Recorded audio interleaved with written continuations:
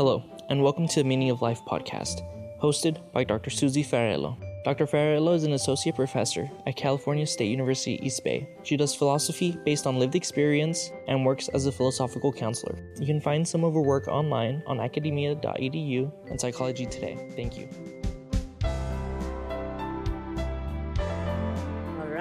Hello, everyone. We are sadly at the end of our seasons of the podcast Philosophy Gets Personal. But today I have a wonderful guest with me, is Zsuzsanna Chappell. She's a social philosopher based in London. She's currently an independent scholar affiliated both with the London School of Economics and King's College London. Her past work was in the area of political theory. She left academia just over 10 years ago, thinking she wouldn't return, but she started writing philosophy again after becoming aware of problems of injustice in medicine and realizing that applied philosophy could do something good here.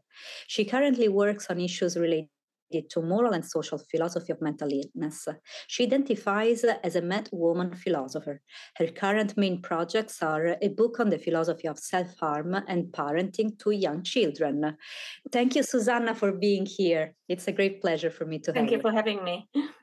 Look, if you don't mind, I would like to start from this identification you mentioned in your bio, a madwoman philosopher. What does that mean? What does it mean for you? Well, I think primarily it's a kind of political identification. So madness is a political identification. So I've got experience with serious mental illness for much of my life. And I think for much of my life also, that was kind of downplayed both my family and professionals and myself, so then I get depressed, so then I get anxious. But then, I faced up to it that, it is more than that, without going into details, too many details. So I identify personally as someone who has this experience of serious mental illness. That's kind of recurrent over my life. It's kind of a chronic illness disability, I think. But also nowadays there's people with experience of mental illness and who also do activism or advocacy or research. I think med with a capital M, just like kind of the equivalent of queer or crip. Mm-hmm. CRIP is for disabled people. It's more of a political identification, that identifying with a liberatory practice of trying to change the world to kind of make it better for people who experience the world differently. And usually what I've come across is the opposite of mad is sane, but we could use non-mad or something like that. So I'm kind of starting to think, is sane? Does it sound a bit like deprecatory? Funnily enough, because it can sound a bit sane when people who identify as mad use it. Yeah. But like my friend and co-author Sophia Yapshon says, this doesn't mean that identifying as mad doesn't mean that we're mentally ill all the time or, psychotic all the time or something. It just means that we have this experience and we want to, or at least for me, it means that I also want to turn it into a kind of liberatory practice through my research, because I really don't think I'm cut out for activism. I think, emotionally, I don't think I'm suitable for that. Advocacy, you end up kind of doing, because you hear about things and then you try and help people, or you point out, well, maybe we should be doing something differently, which is, I see advocacy. But I also call myself particularly as a madwoman philosopher, because I think gender really plays a difference when it comes to mental illness. And often the way we think about mental illness tends to be kind of stereotypically as women's mental illness. But also I think it's for women, because women have to do so much of the emotional labor. In a way, mental illness is more noticeable. So if your emotional life breaks down, and you have to do all this emotional labor. I mean, parenting is one example, but even in the workplace, women are often the ones doing the emotional labor. Then it's just a lot more noticeable. And then philosopher is kind of more obvious. But I think it's just as I've read an interview with Judith Butler, and she said that for her career doesn't mean so much about who she's sleeping with at the time. It's about it's not like kind of a sexual thing in that sense. Right. It's about a liberatory practice towards different types of people. Mm-hmm. Well, I have so many questions here.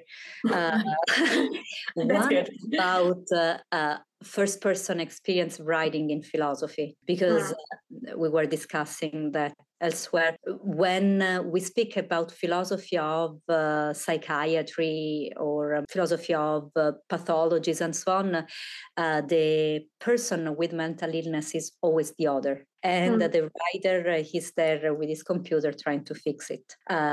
So I wanted to ask you how it feels to be able to be the one talking for yourself and to be able, if you can, write on a first-person experience basis. And also the other branch I was curious about is this emotional labor you are talking about that separates men from women. Instinctively, when I think about this distinction, I think of, the evergreen accusation of being hysteric, of being too emotional, being exaggerate with their feelings and emotions.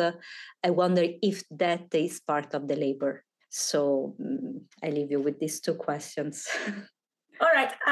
Actually, I think there's more than two questions. So I think in general, in philosophy, we talk too little about the personal, or, the way we talk about the personal can be odd. Often people in philosophy non-med philosophers especially, and neurotypical philosophers, because I'm neurodivergent as well as have personal experience of mental illness, have this... they'll say, well, of course, this is how it works. This is how we reason. This is how, this is how action works. This is how reason works. This is how emotions work. Mm-hmm. And there's no of course about it. No. Because even I think within, people who are neurotypical or, within the kind of broad societal norm, I think there's a lot more mental diversity than we recognize. It's just that we don't even have ways of thinking about it or talking about it. So one good example is the recent discovery that not everyone can see mental images. And, people saying after they found out that there is this difference, people are saying, oh, but I always thought that was, just a figure of speech in my mind's eye. Well, people meant that literally. And I find that comes up a lot in philosophy of psychiatry as well. So Richard Gibbs, in his recent book on madness, says that, writes the beginning of a chapter, something like, of course, when people describe experiences like, and then he gives some example of delusions of like the clock tower being upside down or something like that. Of course, we think it's a metaphor. And I thought, well, whenever I read those things, I never thought it was a metaphor, because to me, I've had experiences like that too. So, those kinds of things happen. It happens. Yeah. It's not a metaphor. Whereas some things that people described, I kind of thought it was a metaphor. And then like some of classical phenomenology for a long time, I thought Husserlian phenomenology. I thought one of the reasons I didn't get into it is because I thought, well, I just don't get this. This is some very complicated metaphor that I am not getting. Mm-hmm. And, obviously there's something wrong with me because I'm just not getting, what's being referred to here. Like, what is he trying to talk about? And then it turns out that, people often mean these things literally about like time experiences and stuff. And I'm like, whoa, that's different. But until you start reading it, before I started reading phenomenology of psychopathology, I didn't realize that these things happen, or normal people are different. Uh-huh.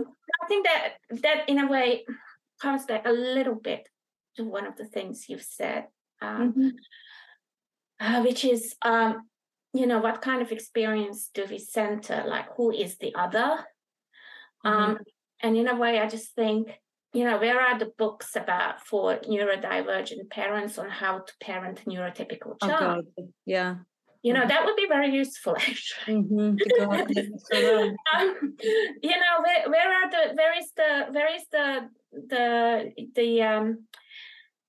The phenomenology written by mad philosophers, explaining to mad philosophers, but non-mad phenomenology is like, and kind of centering the different experience and saying, well, actually, all of these things people take for granted need unpacking. So, I think it's a question, what experience do we center? And we always center, the kind of socially normative experience. But where do you think madness starts? Because, there's Basaglia that says that from closeness, nobody's normal. But that said, if we stand by this, then we risk to downplay serious mental illness. Where do we draw the line? I think that might actually be personal. I mean, there's always going to be borderline cases. And I think focusing on, how do we draw the boundary at the end of the day might be not horribly useful. And like I said in a paper on mental illness published last year, an experience which may be, just about manageable, okay. Under some circumstances, you add something like, the demands of motherhood, and then suddenly you experience it as an illness. So I think partly it is, I guess, is there a difference between madness and mental illness? I don't know. I guess, can non-mentally ill people be mad? It's an interesting question. I don't know the answer. But again, I think the boundary cases, determining the answer is going to be very individual and personal. So yes, I'm not sure about it. Yeah, because I think of those normal philosophers who had mental problems. Now I don't want to throw anyone under the bus, but yes, I know.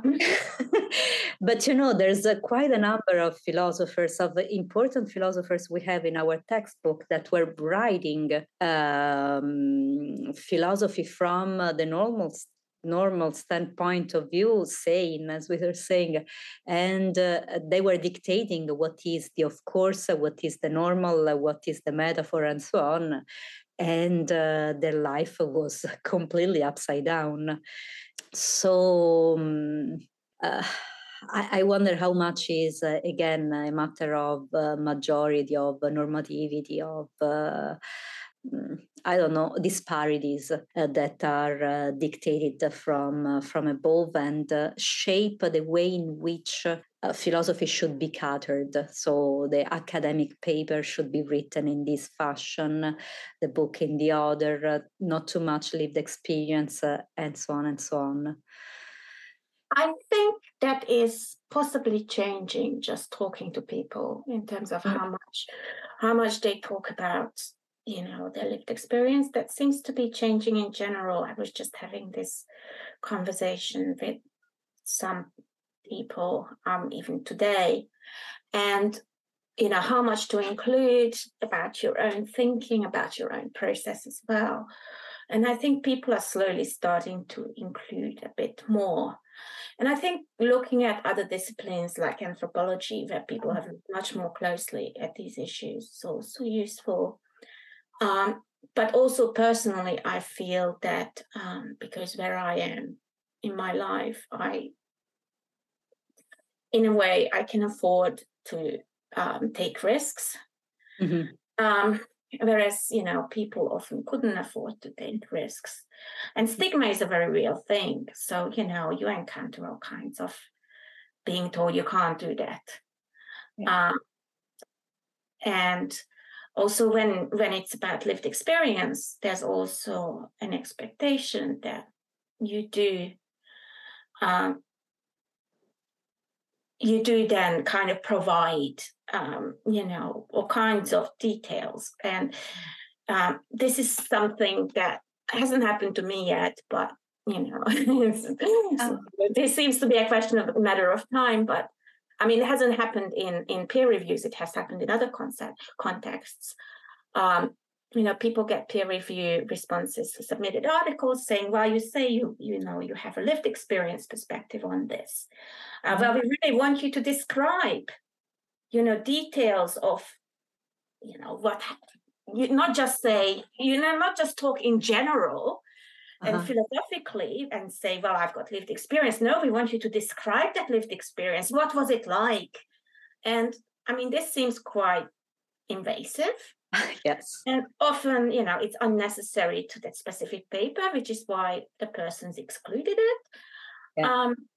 And obviously, this is not just related to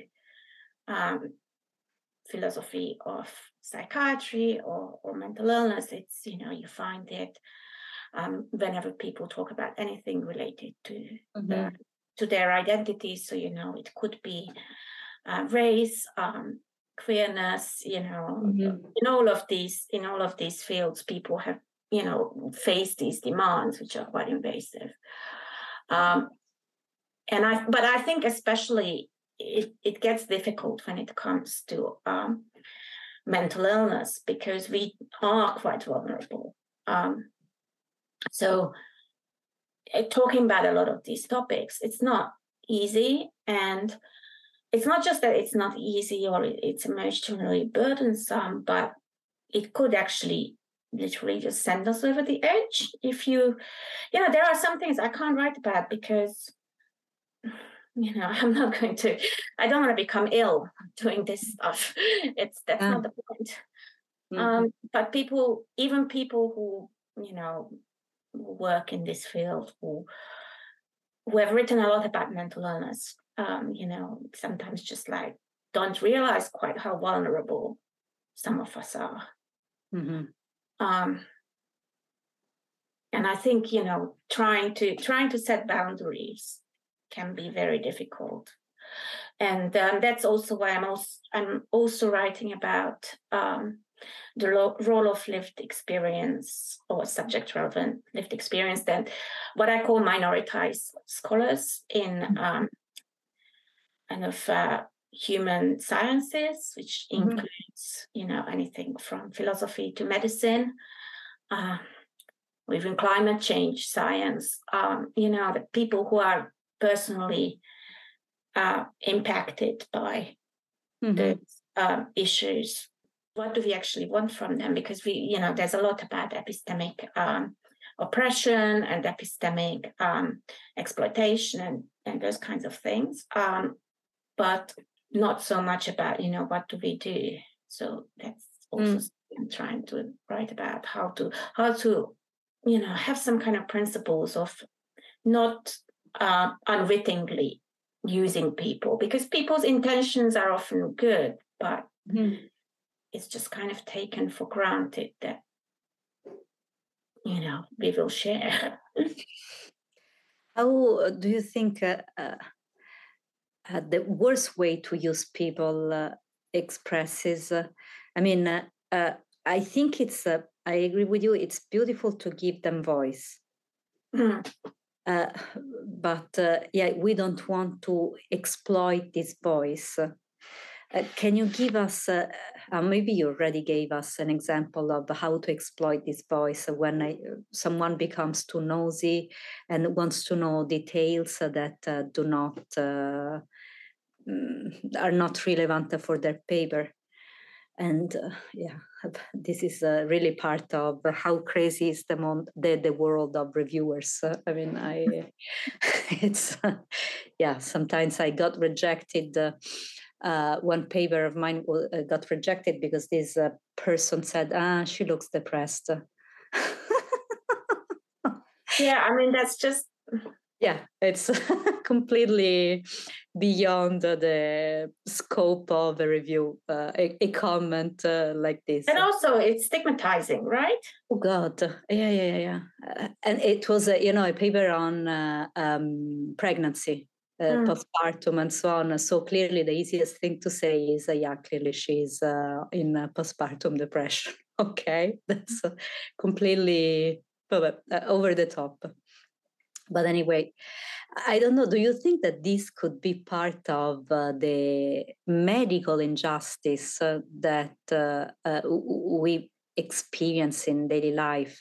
I mean, I think of how often common people don't have a voice because there are policies and ways to do things that are imposed from above. And theoretically, academia should be the place where ideas are brought to life for lawmakers to see them and change things. But then in academia as well, people who actually experience medical injustice cannot speak. So how do we do? Do you think this problem reverberates in medical injustice? I know that you're writing about that as well. I think, so is your question more broadly about medicine or more narrowly about? Broad. I like Okay. broad. All right. Well, or wherever you want to go. I think, I think in general, there's a lot of discrimination in medicine against people, like what we do have clear numbers on is, for people of color, there's, a lot of discrimination. I mean, you see the same thing for disabled people as well. And I think for mental illness as well, there's a lot of discrimination. I mean, from my personal experience, I've never had bad experiences with psychiatry, but where I have had bad experiences because of my mental illness is that people look at your medical record, they see, the mental illness, and it could be anything, and it's dismissed. Physical symptoms are dismissed. And that's a good point. Yeah, that's something that's happened to me so many times, and this is something I think the Royal College of Psychiatrists every couple of years then says something about how this is really horrible and we need to do something. But the Royal College of Psychiatrists cannot really do anything because all of my experiences were with other specialties. So, good luck with that. So, psychiatrists have always taken my physical illness seriously. It's just the rest of medicine doesn't always cooperate. Yeah. So I think, you get a lot of discrimination. And I think a lot of this really is rooted in societal discrimination still. And not just discrimination, but societal attitudes about mental illness and madness. Whether that's actually just milder forms of depression, from milder forms of depression to like really serious mental illness. I think, society still, well, we talk about it now in theory, but the basic kind of underlying ways of looking at it haven't really changed. So that's something I want to write about more. Why actually, these social attitudes we have are very problematic. And then I think, what you see in academia and in medicine are just, versions of that wider social attitude towards mental illness. And then one thing I've blogged about is I'm really interested in discourse and language use. I've been very interested in that since my PhD, which I've written about deliberative democracy. So, there's a lot of language use there. Yeah. So I've really been interested in discourse theory since then, and just the kind of discourse we use around mental illness and the way we use mental illness discourse. Mental illness slurs are very much acceptable when, other slurs wouldn't be.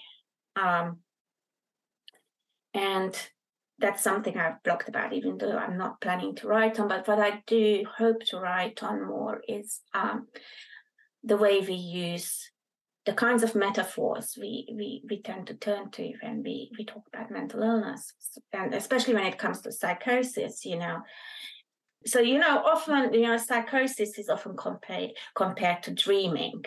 And, there's a lot of kind of sleep metaphors. People are not quite awake when they are mentally ill. And there's something, obviously, when someone's asleep or unconscious, then that compromises their agency completely. So to put you on the kind of asleep spectrum, it means that you stop being a person. And that's the thing. And this comes back to your example. Sorry, I'm coming around in a really long way. Postpartum / depressed. We can't really take this person seriously in what they're saying because they're not quite there. But there are other metaphors we could be using, especially for psychosis. So having small children, I just think it really reminds me of play as well.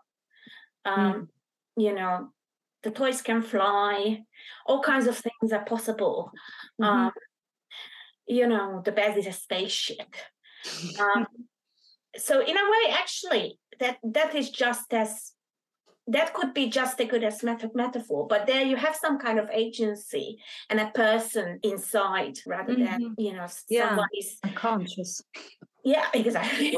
Or partially conscious or whatever, and I think that's something that I want to write about. And I think that comes up in your example as well. Like, let's not publish this paper because it doesn't sound like this person is fully there.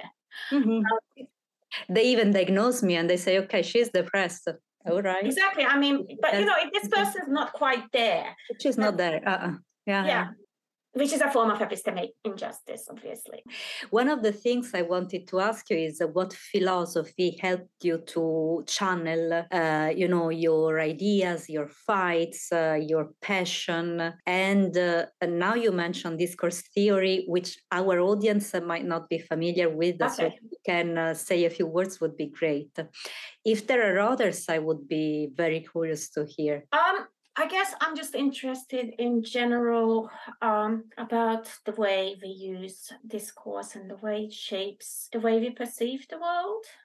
There's different ways and approaches to discourse theory. So, whether you're into Habermasian communicative ethics or whether you're more concerned with the way that language shapes thought. Maybe I don't know if you normally include links. Actually, and the other thing I really should mention with my, and this is really my neurodivergence as well. Embarrassingly for a philosopher, I'm very incredibly bad at names. So half the time I want to say, that book, but and it's in that blue book right there. And that's why usually I have my phone out, also in conferences and so on, because I'm always making notes and trying to put things down and relate things to each other. But yes, I'm incredibly bad. We can include links. I completely relate. Absolutely. Yeah. But mainly for myself, my concern with this course is the way we use language and the way it shapes our perception of the world. And, there's multiple ways that can be, you can relate to that. But, a lot of it is, there's kinds of basically it's you can take a linguistic approach to it or a philosophical approach. There's various ways of thinking about it, or even thinking about soul and how to do things with words. That kind of that's just so speech act theory. All of that, I think, for me, broadly feeds into all of this, and it's come back to me what I want. And again, it kind of relates to my neurodivergence. Is that I think what makes it really difficult for philosophy is to identify, as someone who loses their mind sometimes. Is that your mind is your research tool? So you can't go and do some lab work or something and then draw on your results. No, it's opening in your mind. So I think it's a lot trickier because it's like your research instrument is broken. That's so on point. Yeah. It's as if there's more to explore because, it's also walking more on the line because there are so many doors that can be open because you accept that these doors are there because they are real, as we were saying about conscious, unconscious, playing and so on. But it's also more triggering because every time you write on a topic, especially if you use that tool that is in the topic as well, you are your intimate life is upside down because you are exploring that room and you are looking under the carpet and moving that couch and everything is upside down. I remember when I wrote about love, sex and intimacy, of course I divorced. And my life was completely upside down, and I was writing about that topic and I was feeling an idiot because who gives me the authority about writing something like that while my life is going through such a mess, such a disorder. But I don't know, at the same time there was so much to look at, so much to explore. Here I come back to something we said via email in these days. I don't know, that writing about happiness, right, or good vibes, topics, it can be really nice. It can be, uplifting and so on. But it's not what we write about. It's when we, I don't know if it has a bias, but it's something that it's part of our lived experience, something we can be critical about. Love, it could be a wonderful topic. But as you wrote somewhere at some point, love too can hurt badly. So I don't know, being a philosopher is really tricky because you have to pretend to be impartial, to be, a researcher, to be above the parts and so on. But the tools you're using come from your mind. I think even love. So for me, philosophy is kind of like a love affair. I love philosophy. I love writing. I love reading. I just love doing it. But I mean, as you know, nowadays, all those books about work doesn't love you back. I think, and reviewer too definitely doesn't love you back. So, I know the feeling, yeah. But, philosophy itself, it's the love of wisdom, right? And for me, it's genuinely love. And I listen, I like listening to kind of sad love songs, thinking about research, which is actually, I'd like to say, do not say this in a grant writing workshop because people will look at you like you did. You genuinely are. This is a madwoman philosopher who listens to sad love songs, thinking about her research. But actually, there is a lot of unrequited love. I love philosophy, and philosophy is of an age it cannot love me back. It's just not fair. It's just like if you love a tree, it's not going to love you back. It's it's just that's a beautiful. And I'm sure that phenomenologists will start thinking about, I don't know, Buber or something, and think about the I-thou relationship or whatever. But for me, it's just like this. And also I experience emotions very intensely, which I've discovered.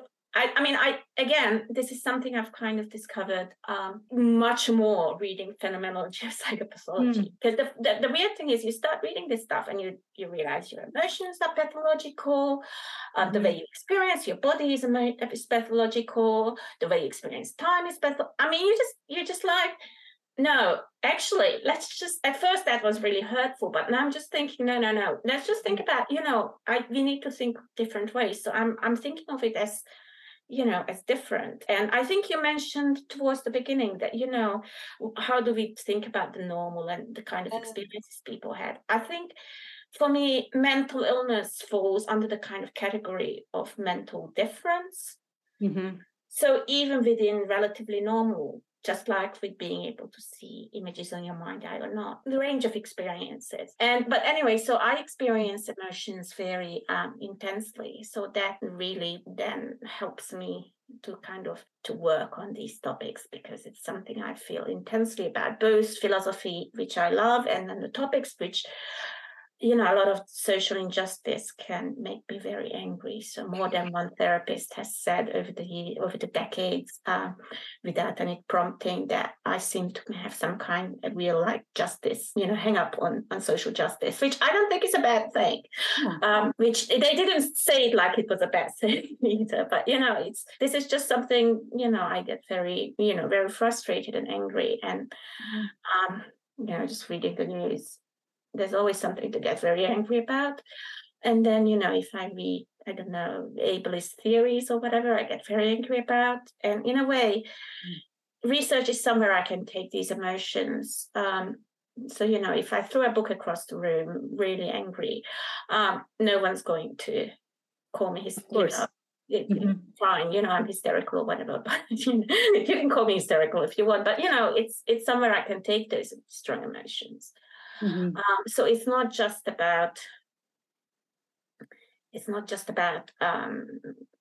it being emotionally exhausting. It's also a way of channeling emotions, because, you know, all of that upset would still be there, at least this way it's channeled. And the reason I'm writing about mental illness is because, you know, I've had these things since I was about 8. You know, I'm in my 40s. I'm kind of used to it. So it's not so difficult. Really, what got me into research and writing were personal experiences of really bad pregnancy and birth trauma. With my second child also, I had pregnancy trauma. So, you know, these experiences of really bad pregnancy trauma, and just seeing, you know, the kind of, even when people want to help you, that the knowledge isn't there on how to help women who are seriously ill during pregnancy. And I think there's a lot of that I've seen in psychiatry as well. You know, people want to help you, but then, you know, we need more stuff to help people. And I can't, basically the pregnancy stuff, I tried, I can't even go to a talk or a conference or anything. I can't read about it. I definitely can't write about it. It's just, it's too difficult. Whereas the kinds of things I do write about are things that I think are important, but I feel I can manage. So I'm writing about self-harm, which my running joke is that all the creative writing books say, oh, write what you know. So, you know, I'm writing about self-harm because I used to in the past self-harm, but it's you know, it's something that I feel comfortable writing about. But again, also the way I try and balance it is by well, firstly, you know, there's a lot in philosophy about, you know, problems with self-knowledge. So even though I've got lived experience with mental illness or self-harm, I don't base my work entirely on my own experience. So I use that as a kind of starting point and a way to think about, you know, start thinking about things. But then I read a lot, both qualitative research, interviews, and so on. I read philosophy, I read anthropology, sociology. I read a lot of social sciences on these issues. So then I burden that out, and that can then lead to the problem that what I think about self-harm kind of personally might end up contradicting what I think about self-harm professionally. Yeah, that's the beauty of discoveries, right? And there is definitely cognitive dissonance going on, but it's you know, I need to burden it out beyond my own experience, because my own experience can be taken to be universal. And also, you know, my experience is not, luckily, I'd say, is not, you know, that exciting or special in that, you know, within the normal range for the issues I've experienced, which is a good thing. Like, you don't want to be the 1 in a million person. And I think it's a really good thing that there's a lot more testimony now about first personal work, both in research but also the biographical writing. So, like Alan Sachs's book about her schizophrenia, I think it's really good to have more of that stuff. Mm-hmm. But I wish there was more writing that also captured the ordinary experience, which is not that of highly educated, affluent white women. So there is, as with everything, the danger of elite capture of issues and what's important can be guided by elites. And I think that's why I also, when it comes to the social aspects, I think mental illness is linked to poverty, low educational achievement, lack of permanent social relationships, all these kinds of problems, which I'm not experiencing at all. So I think for me, those are the issues that I want to also always bring in. I think people needing help. Thank you for doing this. I appreciate your work. We certainly need it. How did you encounter philosophy the first time? I was curious. Well, I studied politics and social policy at the London School of Economics and government. It's government department, not politics department. Oh, wow. Uh-huh. And I, as a first year undergraduate, there was a compulsory course in history of political thought. Mm-hmm. And that was it was too much for me. Also, coming from Hungary, the educational system there is very different, and it's a lot more about rote learning. Mm-hmm. And any kind of individual thought is usually just suppressed. I'm sure it's like traditional educational systems, right? So it was a huge leap for me to move to the UK under very disordered circumstances anyway, because I was very mentally ill at the time. And moved to a foreign country, different language, very different everything. Luckily, I've met very good friends, including my husband, who are, they're still friends.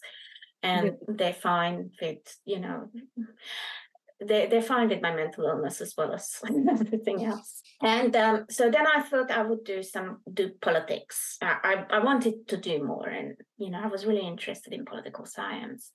But then when I was doing my master's, I took this course with Christian List, who became my PhD supervisor, and I just became interested in theories of democracy, which is political theory. Mm-hmm.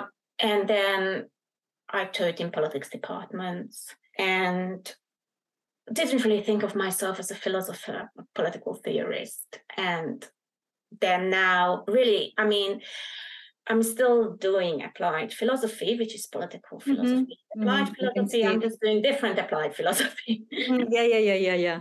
I see that now. Yeah, sorry, it's kind of fervor and philosophical mind found the perfect marriage. Yes, so it's a kind of, just kind of a progression of topics from politics to political theory to applied philosophy. Yeah, completely. Look, time flew by, and we are ready for our last big question. All right. Which is the meaning of life. If life has a meaning, what would you think that would be? For me, it's love. Oh. Mm-hmm. But like I say, I love philosophy, but I also have this. I know it's going to sound very soppy, but I just have this feeling of love for the world and especially other people, like people in general rather than particular. Mm-hmm. And it's something that just, it's just for me, it's very important. Love of the world, love of people, love of others. Mm-hmm. love of beauty. So for me, that's what the meaning of my life is around. I don't know. it's I can completely see there's some sense of truthfulness that come every time you experience love in a strong way. Yes, and for me, I guess it's just kind of like something that guides my life. It's not a chosen thing; it's an experiential thing. There's no philosophical argument behind it. Yeah. Thank you so much, Zsuzsanna, for this beautiful talk we had. It was really a great pleasure for me to get to know you a little bit better. All right. Thank you very much.